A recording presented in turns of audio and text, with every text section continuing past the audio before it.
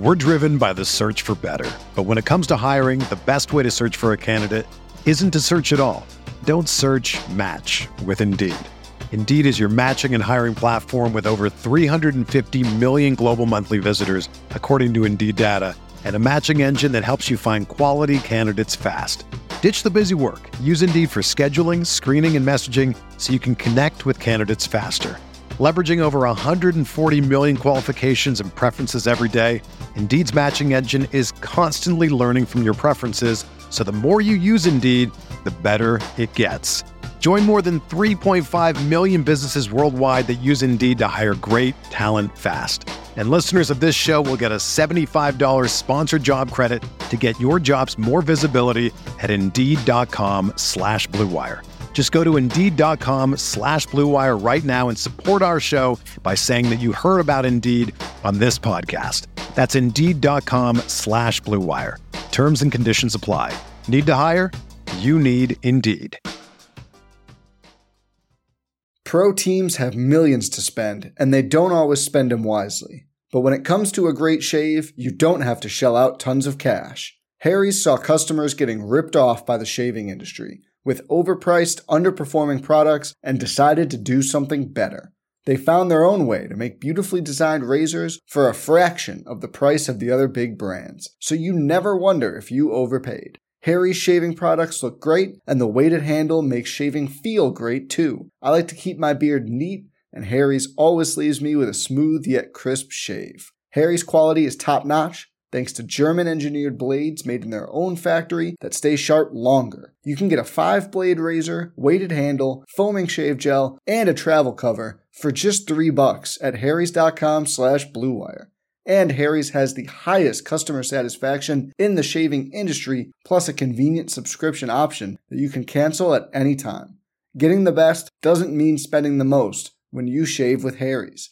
Get started with a $13 trial set for just $3 at harrys.com/Blue Wire. That's harrys.com/Blue Wire for a $3 trial set. We are breaking down all aspects of Yankee baseball. This is the Bronx Pinstripe Show with your hosts, Andrew Rotondi and Scott Reinen. Let's go.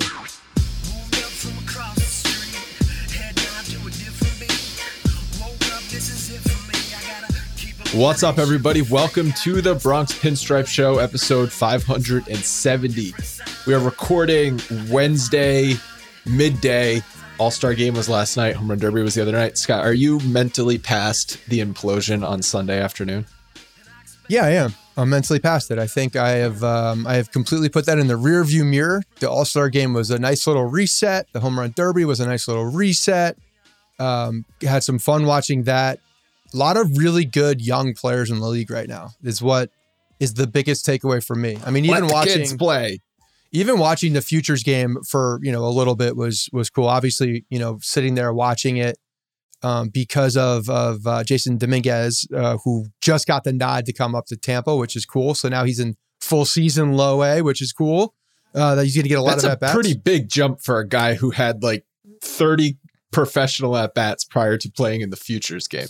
Tampa's the low A now, though, right? They're not. Are they? Because I know they redid a lot of. Honestly, what is the? I think difference there's only one level between, of single A now. Yeah, there's only one level of single A, but okay, there's. Well, that's not true because there's one in Westchester. I mean, you got to look that up. We have Bob here in spirit, but not actuality. Right, there was always rookie ball, which was a short season for guys who were just drafted. And then there was like the different A-ball variations. Like Staten Island was an A-ball variation, right? And that obviously Staten Island was independent. The A-ball was they weren't. So they have the Staten Island Yankees. No, they were Yankees. I mean, they were yes, you're right. They were very low A. Yes. Okay. Yes. Yeah. So like you had all these levels of A-ball, and then Tampa was always the actual A-ball. And I don't know Tampa was high A, and Charleston. Okay, you say that high A, isn't that actual A ball? Like that's the highest because Charleston level is low A. It's literally high A and low A. Whatever. The Tampa Tarpons, really hard to say. Doesn't look good on a logo. Just saying, guys. I know it's a fish, but rethink that. was always the best A-ball level that you could get to. Okay, so I was right. Here we go. I got it. Tampa Tarpons, low A, which is what I thought. That is what Charleston was, from my understanding. And then the Hudson Valley Renegades are high A. Right. Somerset is double A, and then Scranton is triple A. Got it. So he's at the Tampa A-ball level for Jason Dominguez. Cool. Good for you. Let's keep rising up. Keep going. What it means is that he's just going to be playing more games. He's got a full season now. So that's great. So he's going to be playing games against, just better competition. So it's exciting to see him get into the groove and get into, a lot of different games and see a sample size of what he can be. He's on the fast track. I agree that the home run derby and the All-Star game, I mean, it's always a good event. It's always, I think, the best professional All-Star game that we have. Football's the worst, obviously, because it's the least like actual football. To be honest, I don't watch the NBA week or the NHL week. Maybe people will say those are just as good as NBA's good. The MLB. Skills competitions, I think, for both of them are good. The NHL skills competition is fun. The NBA skills competitions are fun. The dunk contest, especially if there's big names in it. I think the dunk contest hasn't been as good lately. It jumped the shark, I think. Like I remember when what's his name literally jumped over a Kia, and everyone was making the joke like that's the moment that the NBA dunk contest jumped the shark is when Blake Griffin jumped over a Kia for product placement. Yeah. But the for baseball, it's the Derby. Like that's the other one. Yeah. There's other sharpshooting opportunities and like different games for NBA too, with the 3-point and the dunk competition. But yeah, the Derby's fun, man. And I really do like the new system of the Derby as well. So they're not just counting pitches and they're doing more of the time. It's more fun. And these guys definitely have to like really pace their endurance. So there's a strategy behind what they're doing. Not that there wasn't before, but you're not seeing the ball, go past the batter as much anymore. Whereas before they'd wait for the right pitch, right? Every single time. Now they're just swinging more. So there's a lot more endurance. That's the home run derby has to be in all of baseball, the thing that requires the most amount of endurance because you're just swinging as hard as you possibly can, rapid fire for 2 straight minutes. Like you saw Ohtani, he was keeled over. He was so tired. And maybe that's partially because he doesn't take batting practice. So he's not used to getting that. So I heard the whole I don't take batting practice thing. And I was like, oh man, but that's really not that true. To be honest, he takes swings in a cage. Yes, but he doesn't take live batting practice before a game. Okay, but he's still down in the tunnel taking swings. Yes, he swings a bat professionally. So yeah, But I'm saying he's practicing. What it sounds like is I don't practice, and that's just not true. Okay, fine. When you hear I don't take batting practice, that I think the majority of people are assuming that he doesn't practice before the game. He just goes up to the bat, takes a dry swing, and now he's ready for his at bat, and that's just not genuinely true. He's taking swings down in a cage, so he's seeing live pitching still. It's just not out in front of everybody. Is Ohtani now the face of baseball? Did he become the face of baseball this week? What's amazing is that I think he's he did. I think he did. And it's amazing to see that because Mike Trout is on his team. Doesn't matter. And Mike Trout doesn't pitch.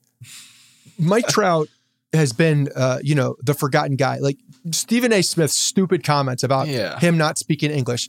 Who gives a shit? Did Ichiro need to speak English in any of his interviews or anything he did? He did. No. He could speak English, especially later in his career. If teammates would say he talks to us in English, but when he goes to the media, it doesn't matter. He has a translator. No, I know. The reason why the baseball player becomes popular is because what they do on the field and how they show up in other ways. It's partially hearing from them, and it's partially endorsements I don't even think that stuff. But they could still do endorsements. They could still do all these things. Yeah. No. Well, no, Stephen A. Smith's comments were moronic, but I mean, I think it's even more to Ohtani's. The ironic thing about that is that Mike Trout was the quote face of baseball. No, he wasn't. Mike Trout was never the face of baseball. They wanted him to hold on. They wanted him to be. He should have been. But he wasn't. But he speaks English and doesn't talk. He doesn't talk, so it's the same thing.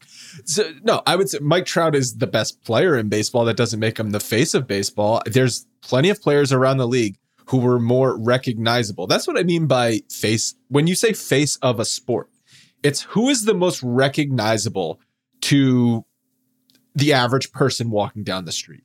You agree with that? Well, it's the casual person. Yeah. Who do they know? Who do they know? And I think after this week, Shohei Ohtani is known. He's getting talked about on all the fluffy morning shows, the CBS morning shows, the NBC morning shows. He's on, Leanne had, we have CNBC on. I heard him talking about Shohei Ohtani on CNBC, a business news channel. Okay. So he is transcending just sports right now. Yeah. He's global. I mean, because he's from a different country, he has the appeal for a much larger audience now too. The other person I would put up there is Fernando Tatis Jr. I think because of the excitement level, because of what he did last year, but like in the moment right now, Ohtani's the guy for sure because of what he's doing. And it's just different. It's never been seen before. It's different. Besides Babe Ruth. Like literally the only other, the comp that you have here is Babe Ruth. And when you have that comp and pretty much that comp alone, what's the dude that was on Tampa, McKay, who also played first base and pitched a little bit? Different level here, but because Ohtani is an all-star leading the league in home runs. He started the All-Star game at 2 positions. He led off and started the game pitching. Crazy. That's bonkers. Okay. It is bonkers. Yeah. I had Frank Marco text me and go, hey, Jordan Montgomery has a better FIP than Shohei Ohtani. I said, shut up, Frank. I said, yeah. Jordan Montgomery's boring meter is also higher than Shohei Ohtani. And that's why Shohei Ohtani's on the big stage at Coors Field right now. And Jordan Montgomery's sitting on his ass on his couch watching. Fuck off with the FIP is lower. Like Shohei Ohtani is an exciting player. No ifs, ands, or buts about it. Yeah, clearly. What did you think about the home run derby just throughout it? I thought it was fun to watch. There were definitely storylines within and battles within, obviously, the Ohtani and Juan Soto. I was worried he was going to put up like a 3 spot for a little while, Ohtani was. And then everyone was going to shit all over him. But he did come back and they had the swing off, which was cool. What's interesting for him is that, when he doesn't do well in something like it's almost like he gets embarrassed a little bit because he was like throwing his head back and like, he did this at Yankee Stadium too when he didn't get to the first inning. Big stage, big thing there. And he was almost like, I don't know how to handle this. Like, this is so new. There's a lot of pressure on him. Ton of pressure. Yeah. And he delivered, I think, this week. I'd say he represented himself. I think people expected more, but I think he represented himself well. But I don't know if you can meet those expectations. They're so lofty. He hit 20-something home runs in the first round. He's in the win column in the All-Star game. He pitched a scoreless inning. And he did not get a hit, but he roped a ball in the first at bat off Max Scherzer. Any person who knows even a little bit about baseball knows that Shohei Ohtani, I keep fucking up his first name, Shohei Ohtani, represented himself well this week. I agree. I think he definitely, absolutely did. And I think that the battle between him and Juan Soto was a lot of fun. Yeah. And people will remember like that subset of the Derby because Ohtani was in it, and because Soto was, when the Nationals won the World Series and they made that run, he was the guy that was in the spotlight at that point because he was 19 at that point, 19 or 20. Yeah. He was one of the youngest guys that every time he was at bat. Yeah. The Andrew Jones comparison. But he's also, another extremely exciting player. And man, did he lock in. That dude locks in moments. He goes to another level. He's also like, he's one of these guys that at the plate you can see the mini battle with himself, which is kind of cool to watch. Like you get your players that don't really show any emotion when they're up there, but he's wiggling back and forth and he's talking to himself. Pete Alonso was doing that too, but I feel like that was a little bit Pete more Alonso for show. Is just a goober, and he was like, he's just an awkward dude, man. He's an interesting character. He's fun. He has a lot of fun out there. He's also a goober. I like Pete Alonso. He's fine. Yeah. The thing about Ohtani I wanted to say was that he maybe, he's representing the country of Japan right now in Major League Baseball. So he was representing his country, not just the Angels and not just himself in the home run derby and in the All-Star game. That is such a different level of pressure than any other player on the field this week. Yeah. Well, yeah. And he was also doing it back and forth on both sides of the ball, which is just an insane thing. But yes, he had a ton of pressure. There's a ton of pressure on that guy.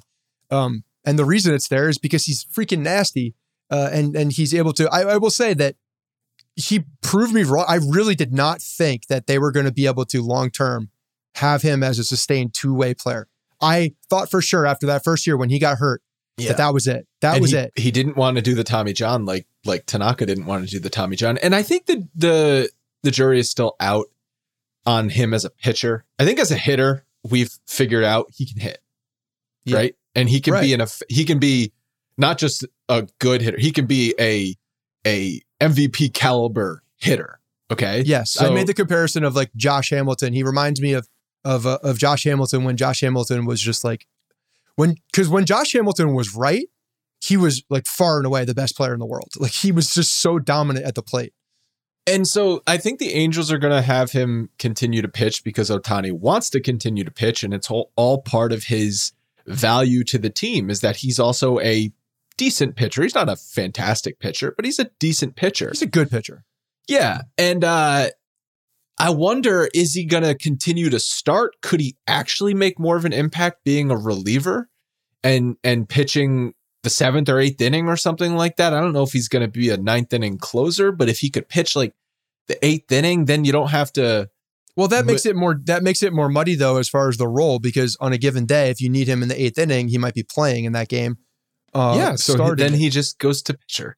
Yeah, but then you're taking his bat out of the lineup for that. I know it's just different because you're also getting. Oh, because you start the game with the DH. Right. Yeah. Yeah. So you're almost putting yourself into a National League situation. Yeah. And you would lose that spot. But are you? So that's why they keep it. I assume that's why they keep it clean. And he's a starting pitcher. He's not a relief pitcher. So knowing what we know now, are you upset that the Yankees did not get him? And I know it's not a fault of the Yankees because he did not want to come to the Yankees. But at the time, I was like, okay, whatever. This kind of seems like a gimmick anyway. And then the Yankees acquired Giancarlo Stanton. So I was like, who cares about Ohtani? The Yankees got Stanton. Like, we don't need this two-way player. But now, oh my God, like if he was on the Yankees, imagine how big he would be. I mean, he's huge. We just said he's the face of baseball. But if he was playing for the Yankees, he'd be the freaking biggest thing, nearly the biggest thing in sports right now, I think, if he was on the Yankees. I mean, you could argue that he is up there as one of the biggest things in sports. There's no doubt. Hard to transcend football and basketball. Baseball gets right handicapped now. because of the demographic. I think that's the core of the audience. But he's certainly up there. I mean, you could still argue that you ask, I don't know, 100 people on the street in name the city, Shohei Ohtani or Aaron Judge. How many of them will say Aaron Judge and not Shohei Ohtani? Actually, I think name recognition of Aaron Judge is still very much up there because Ohtani's still new. But, Aaron Judge is still, you see exactly what that New York impact is. If Judge is playing somewhere else, it's not nearly as high.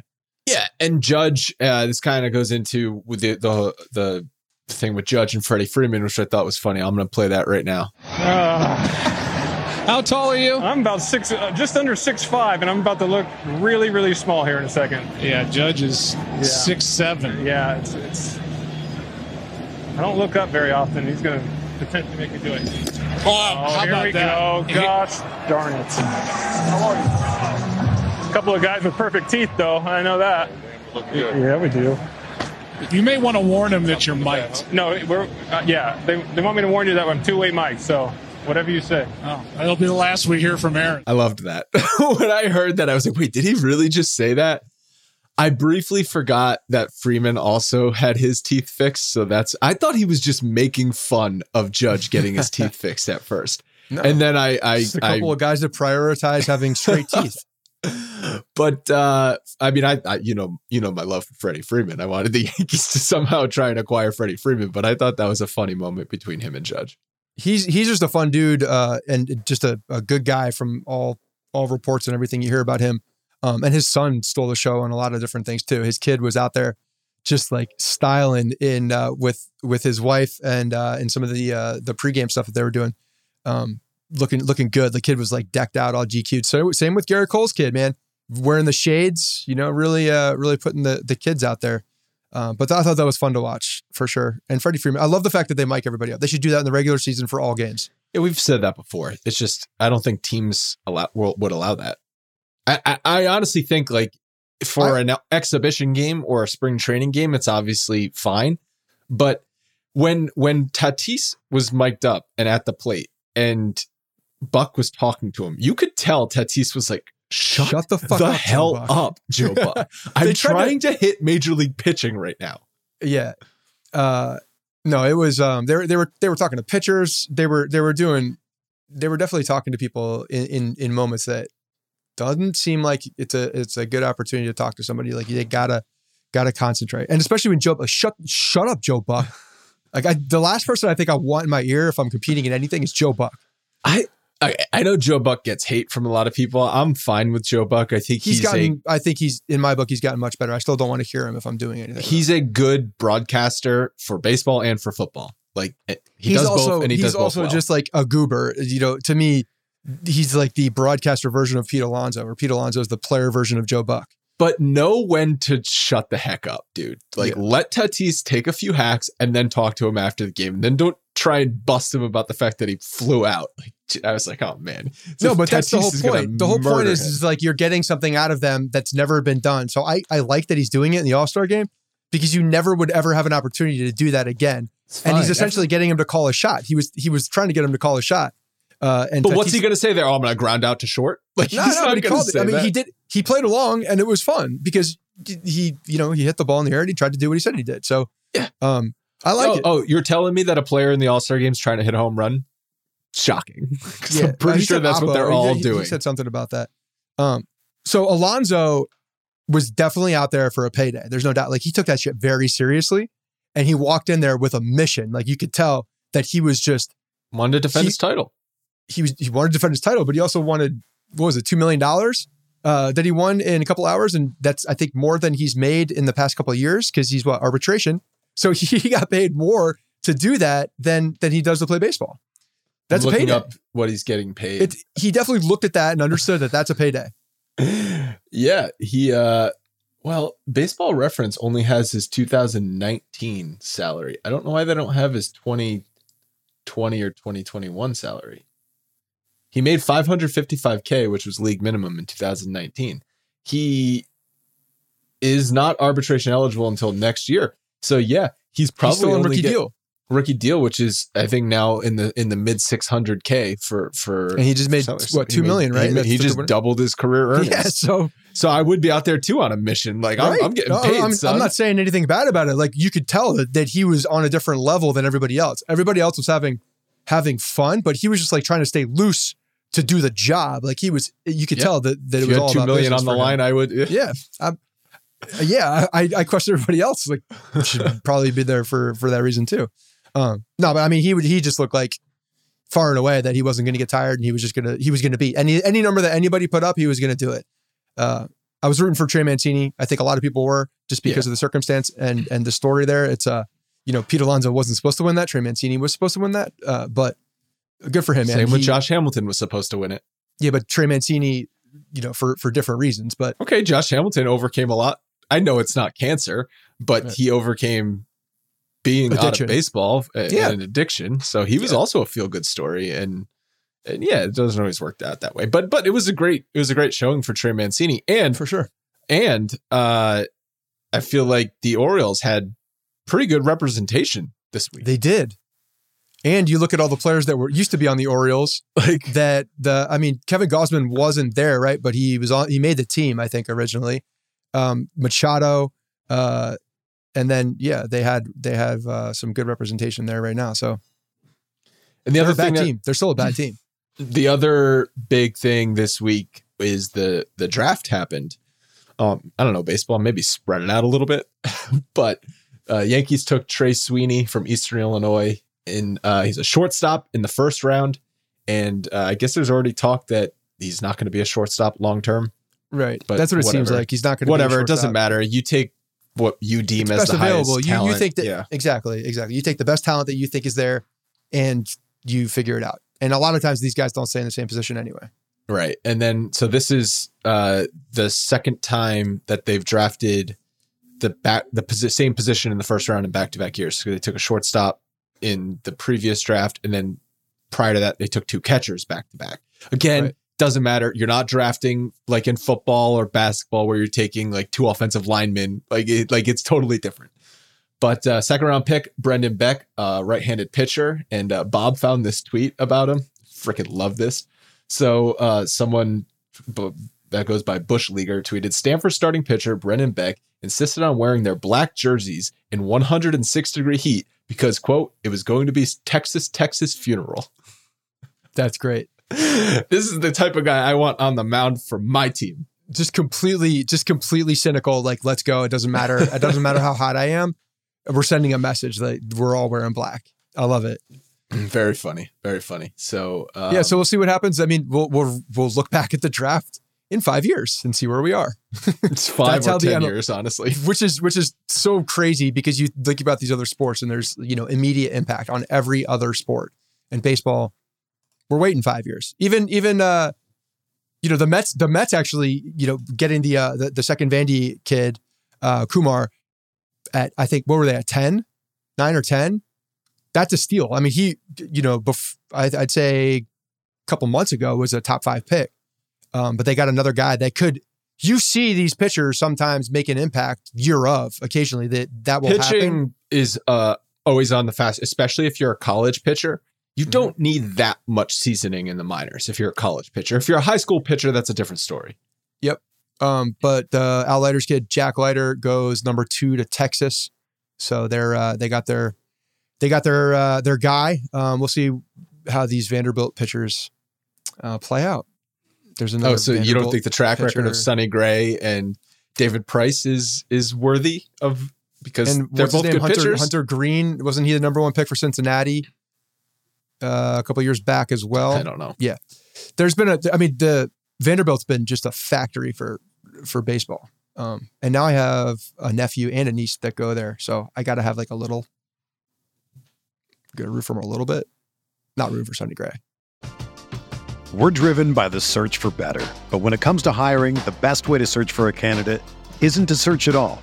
Don't search, match with Indeed.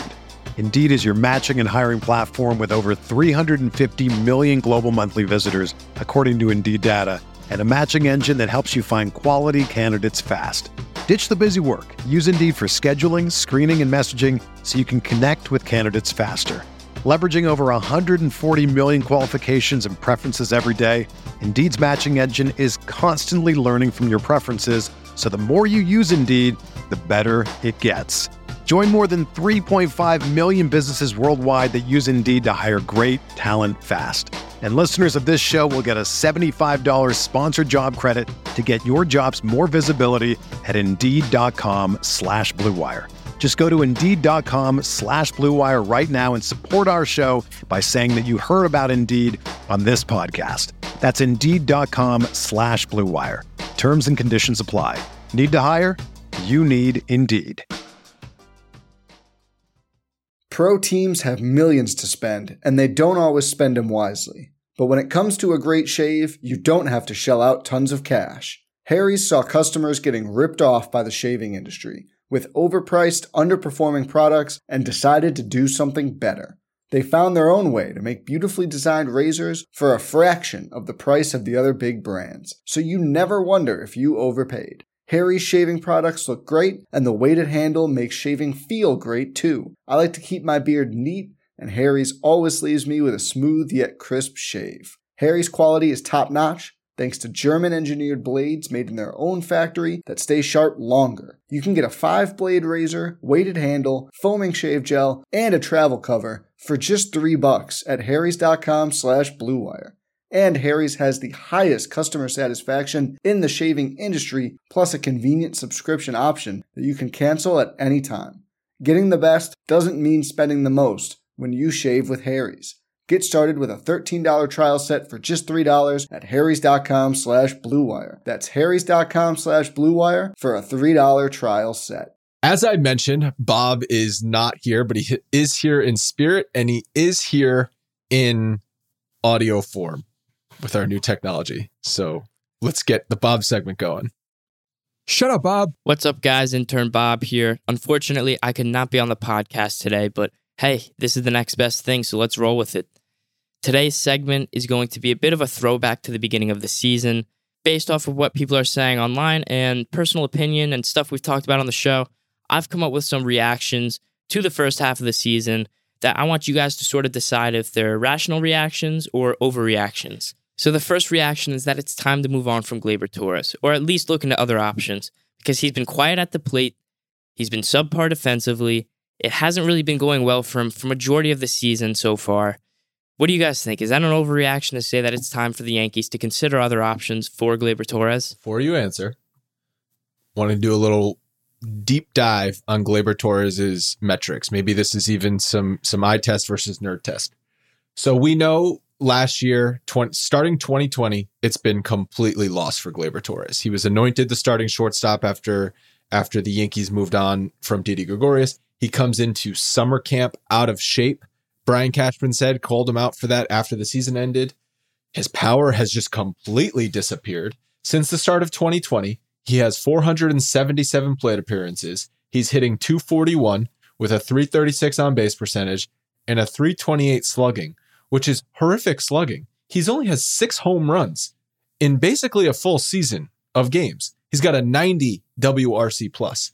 This is a guy that 2018 and 19, his first 2 years in the league, in over 1,000 plate appearances, hit .275, .338. So look, on-base percentage is virtually the same, but he slugged .511 in those first 2 years. So 123 WRC+. He hit 62 home runs in his first 2 seasons in the major leagues.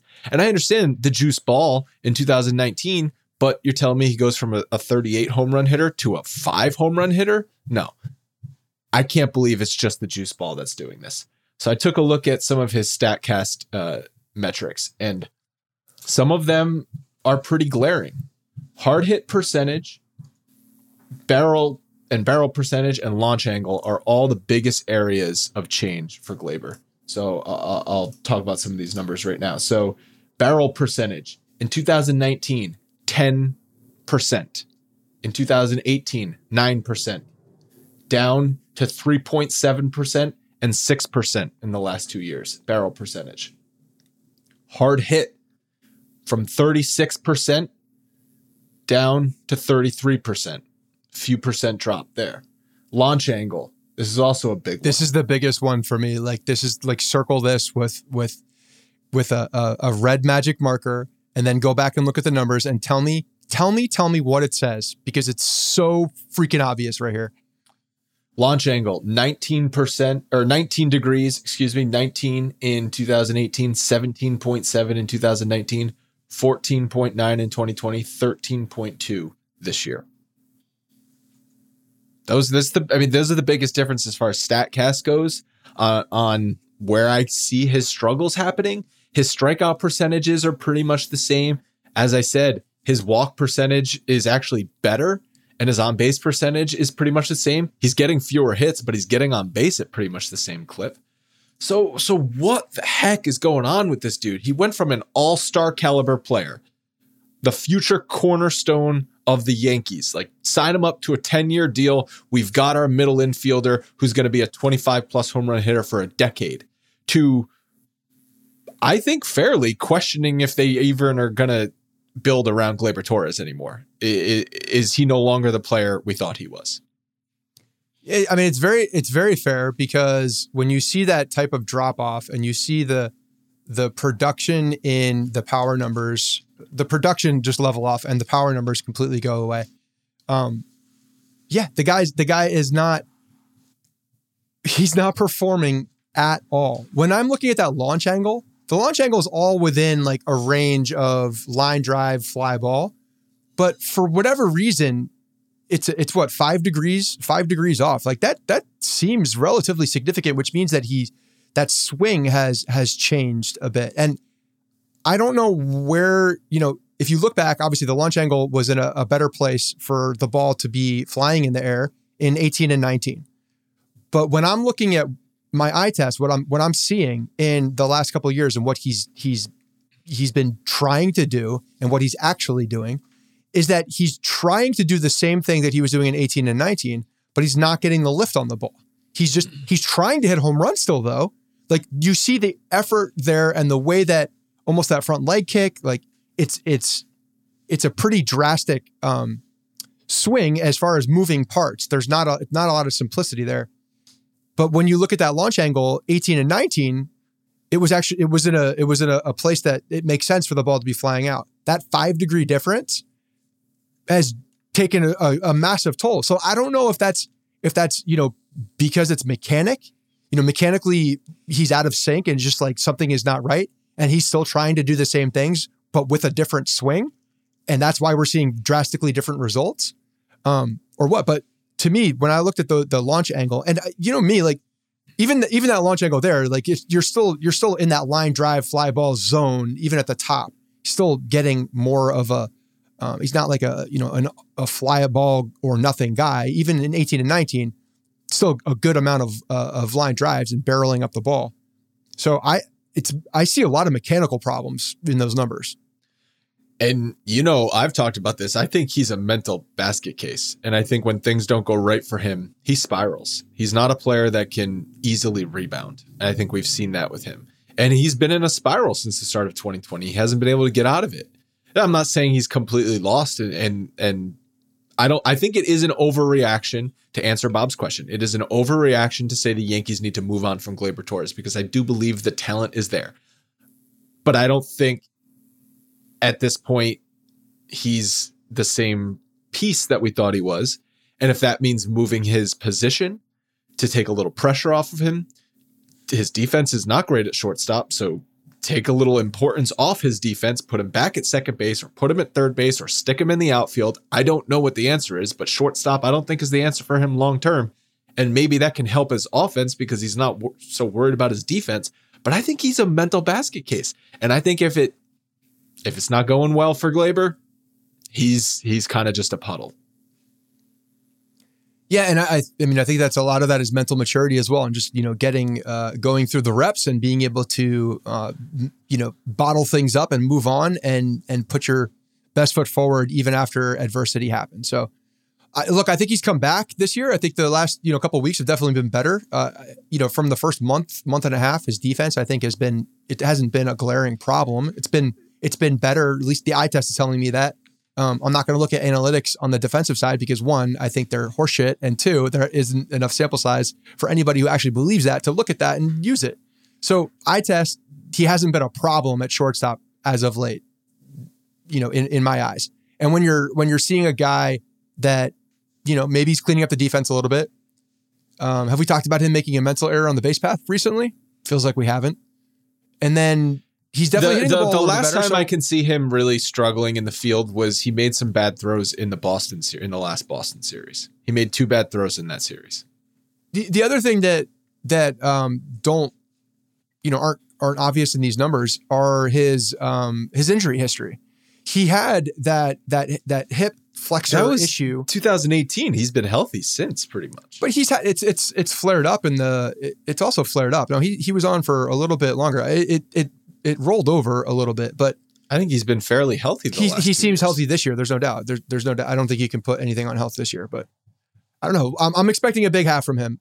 I think that you are because I think you could argue Gleyber Torres is the key offensive player for the Yankees in the second half. If he can turn into that 2019 player again, that completely changes the dynamic of this lineup. But if he's not, then you're still dealing with kind of a lot of the same problems where it's 3 or 4 guys and you hope they all have good nights or else the Yankees aren't going to score a lot of runs. I've always thought that Gleyber Torres had the ability to be a very well-rounded hitter, be able to spray the ball. And if he can get back to that, then, mentally, I think that we're going to see. He's never been that. He's been a power hitter. He was a slugger. He was a slugging infielder. But they go out. That's my point, is that he barrels up the ball, makes good contact, and they go out of the park. If he's completely focused on hitting these home runs, again, not mechanically, he's not that same guy. He's still trying to do the same things, but he's not executing the same swing. You could tell by the launch angle right there. It's a pretty significant difference. And unless mechanically he can get back to that place, then he's not that guy. And again, he's close to the line drive fly ball range, even at his peak.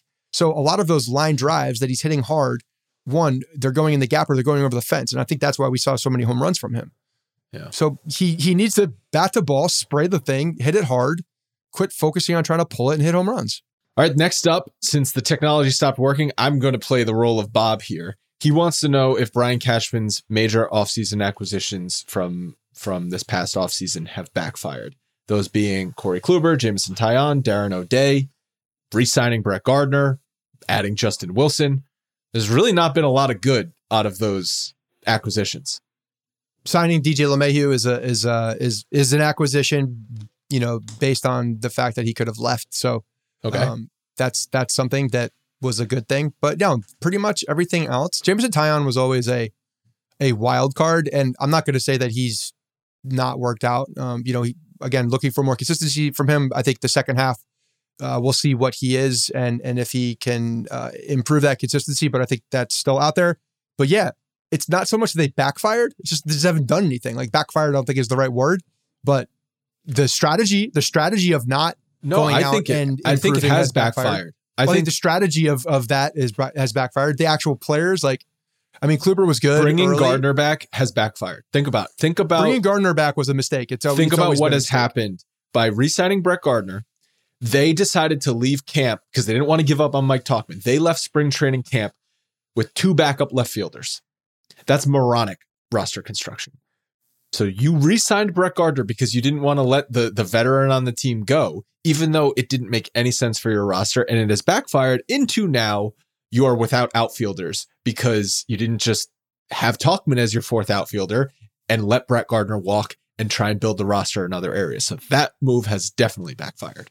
That move has backfired. The other ones, Kluber, again, what did you expect from him? Exactly. This is exactly what I expected. Yeah, this is pretty much close to that. Taillon, I think he's, some could say that he's actually exceeding expectations because I think a lot of people just outstanding. Some might say outstanding. Assumed that there was going to be, health issues with his arm, but that hasn't been the case. So that's good. I'm excited to see his second half. His bullpen, Darren O'Day and Justin Wilson have been terrible. Disaster. So disaster. And okay, so they've all backfired. You just said you talked through it, and they've all backfired. Except Taillon hasn't backfired. I'm talking about the strategy of going. I'm more so talking about the value strategy and what they kept rather than the actual players themselves, because I think that was the biggest thing. They did this intentionally. Even Ottavino is excelling now in Boston, and the 2 guys that were supposed to fill that spot, O'Day and Justin Wilson. Wilson's been trash. He's been terrible, and O'Day just can't stay on the field. He can't be on the field. I saw you tweet this, but Nathan Eovaldi is an all-star. And Nathan Eovaldi's an all-star. I'm just saying. And so is Lance Lynn. That's just out there. Well, Lance Lynn has been one of the best starters in baseball for 2+ years. But these are 2 guys that were in our control. You know what I've said about Eovaldi from the minute he was acquired. Oh, you called it. You called it. Yeah, he's always had the tools. He's always had the tools. You're telling me a guy that could throw 99 miles an hour could be an effective pitcher. Great. But what eye you have. But he is an effective pitcher. And that's the point. That is the point. The point is that he is an effective pitcher now. He pretty much dominates the Yankees every time he comes out there. And yeah, it's to spite everything that I said. It's very frustrating. All right. The last one that I want to talk about from Bob's segment is the feeling that the Yankees will not make the playoffs. Is that a rational reaction or an overreaction? It's very much a rational reaction. There's seemingly, again, we're going to walk into, the fury after this All-Star break. 8 games against Boston, 3 games against Tampa, and a couple Girardi and Didi games just to make us feel bad about ourselves. Who swept you, by the way? We'll see after that. That's going to really set the tone in one way or another, or not. And just this goes back to that's the thing. 2016 where we're like, this is it. This is the series, make or break. This is it. And there was just 500. That's what I'm kind of worried about, is that through these first 13 games, they go a game over 500 and they're just treading water and wasting days on the calendar. And but again, that goes back to my point. That goes back to my point then where the battle still lies, which is where it is right now, depending on what happens in these next couple weeks. But there's still a battle right now with Toronto and Oakland or whomever is that second place team in the West. That's the battle. That's the clearest path to the playoffs for right now, because it's the last one and they have an opportunity there. Yeah, So- and just a couple of numbers that Bob pulled. So 73 games left in the season. They are 8 back of the Red Sox. I think the division is out of reach unless you sweep these next. It's not out of reach. You can't say it's it- out of reach yet, but it's It's a not very looking great. unrealistic. The wild card is still attainable. 4.5 back of. We've seen the second Red wild Sox card and the stretch. Braves collapse massive division leads in 1 year. So Yes, It's it can happen. It has happened. Don't bank on it. The one glaring thing that record-wise, that I look at from the first half is versus AL East opponents. The Yankees are 17-24. Non-AL East opponents, they're 29-19. They just continue to not play well in their division. yeah, no, it's a big problem, and it's the reason why they're in this spot right now. They're not able to finish the games. They're not able to raise their level to where the other guys are. And there's also a very good amount of besides Baltimore, it's a good division. It's a very good. There's a lot of good players in this division too. There's good teams. Boston's a much better team than anybody thought they were going to be. Call that the Joey Cora, or the Joey Cora effect, Alex Cora effect, or it's the players that they've also added to the roster that were just exceeding expectations. But they're a good team, and Tampa reloaded like everybody expected them to reload, and Toronto is going to be a problem for a long time. I mean, did you see Vlad Guerrero hit that ball last night? That ball, Jesus, that you could feel that ball, through the television. It was he's so good. So it's a hard division, bottom line, and they're not suited against these teams very well either. So they need to show up, and they need to improve that. Obviously, in the next 2 weeks, we could start right now. They used the 2019 baseball in the All-Star week. Maybe. I mean, it was 5-2 game. So Nah, I'm just kidding. Did you forget about the Field of Dreams game? Because I did until I saw the commercial. I did not forget about it, but I thought it was in July, not August. And I was, this was last month when I looked at it. So I did remember it, that it was happening. August 12th. I'm excited for it to happen. It's going to be fun. Yeah, I am. Cool. All right. It'll be cool. It'll be a fun thing to see. Yeah, of course. That's going to do it for this episode. Yankees start their second half, the unofficial second half on Thursday. So we're going to do a Friday Fives. We're going to do a Friday Fives. Yeah. We're going to do a Friday Fives. Mostly looking forward. Yeah, I was going to say. Hopefully there's Not something much good to good say to talk about Thursday.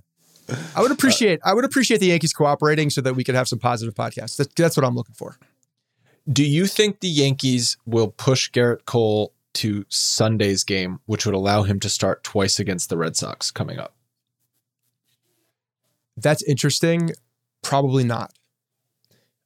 So they'll probably have him pitch, or excuse me, they would only need to push him until Saturday to do that. They will. I could see them pushing. Yeah, I could see them pushing them to Saturday. He's not going to pitch Thursday, right? That's normal. Would that be normal rest for him? Thursday's normal rest, but he threw 130 pitches. Friday is an extra day of rest, but if he pitches Friday, then he pitches the second game against Philly. If he pitches Saturday, he pitches the first game against Boston the next time around. So you get him twice against Boston if he does that. Saturdays. All right, let me rephrase my answer. If the Yankees were smart, they would hold him until Saturday so they can go twice against the Red Sox, because that is exactly what they should do. And that's exactly what they want. So if he's again, I don't know what Garrett Cole says about getting a couple of days off, if that completely throws a wrench into his systems. I have a feeling that this would be the time to do that because of the All-Star break. And it's just different. So routines are different. Like everything they're doing right now is a little different than they normally would in the season. So I would think that you could do that right now and have, at least the least disruption in what their workflow is. So yeah, if there's an opportunity to do that, you should do it. And that would allow him to pitch one of the games against Tampa. I mean, it makes a lot of sense. Your best pitcher that you pay the most money pitch against the best talent in the games that you need the most. Yeah. I think I did. I think I lined it up right. So yeah, I think they should do it. I could see though, if Garrett Cole is like, nope, I'm pitching Friday, then that's what they do. If Garrett Cole's adamant about pitching Friday, then that's on him, and you got to listen to him. He knows his body the best, but yeah, wouldn't surprise me if he said I want to pitch Thursday too. So yeah, if he pitches, we are pretty certain he's not pitching Thursday, right? I would think that he would not be pitching Thursday, but again, Garrett Cole is a different animal. He may not see any difference between 126 pitches and 100 pitches, which, I think a lot of people would probably argue it's more about that routine and what you're doing in preparation for that next start. So, I mean, is his arm that much more tired after throwing another 20 pitches? If he pitches Friday, they actually have Monday the 19th off. So even though the Philly game would be his 5-day rest, they could push him to Boston if they're starting all 5 guys in the rotation. So he could still pitch Friday the 16th against Boston, Thursday the 22nd in Boston, and then one of the games against Tampa. So okay, so it sounds like there's 2 opportunities for them to do it then. 2 opportunities to do it without really finagling much. Anyway, that's going to do it. We'll talk to you on Friday Fives. Hey guys, thanks for listening to the Bronx Pinstripe Show. Make sure you find us on iTunes and subscribe so you can get all new episodes directly onto your phone. If you do like the show, we'd love for you to take a minute and give us a 5-star rating and review in iTunes. It really helps us out and allows us to create more shows. We're on Twitter at Bronx Pinstripes and the same on Facebook. You can always find us there talking Yankee baseball. Thanks again, guys, for your support. Really appreciate it, and go Yankees.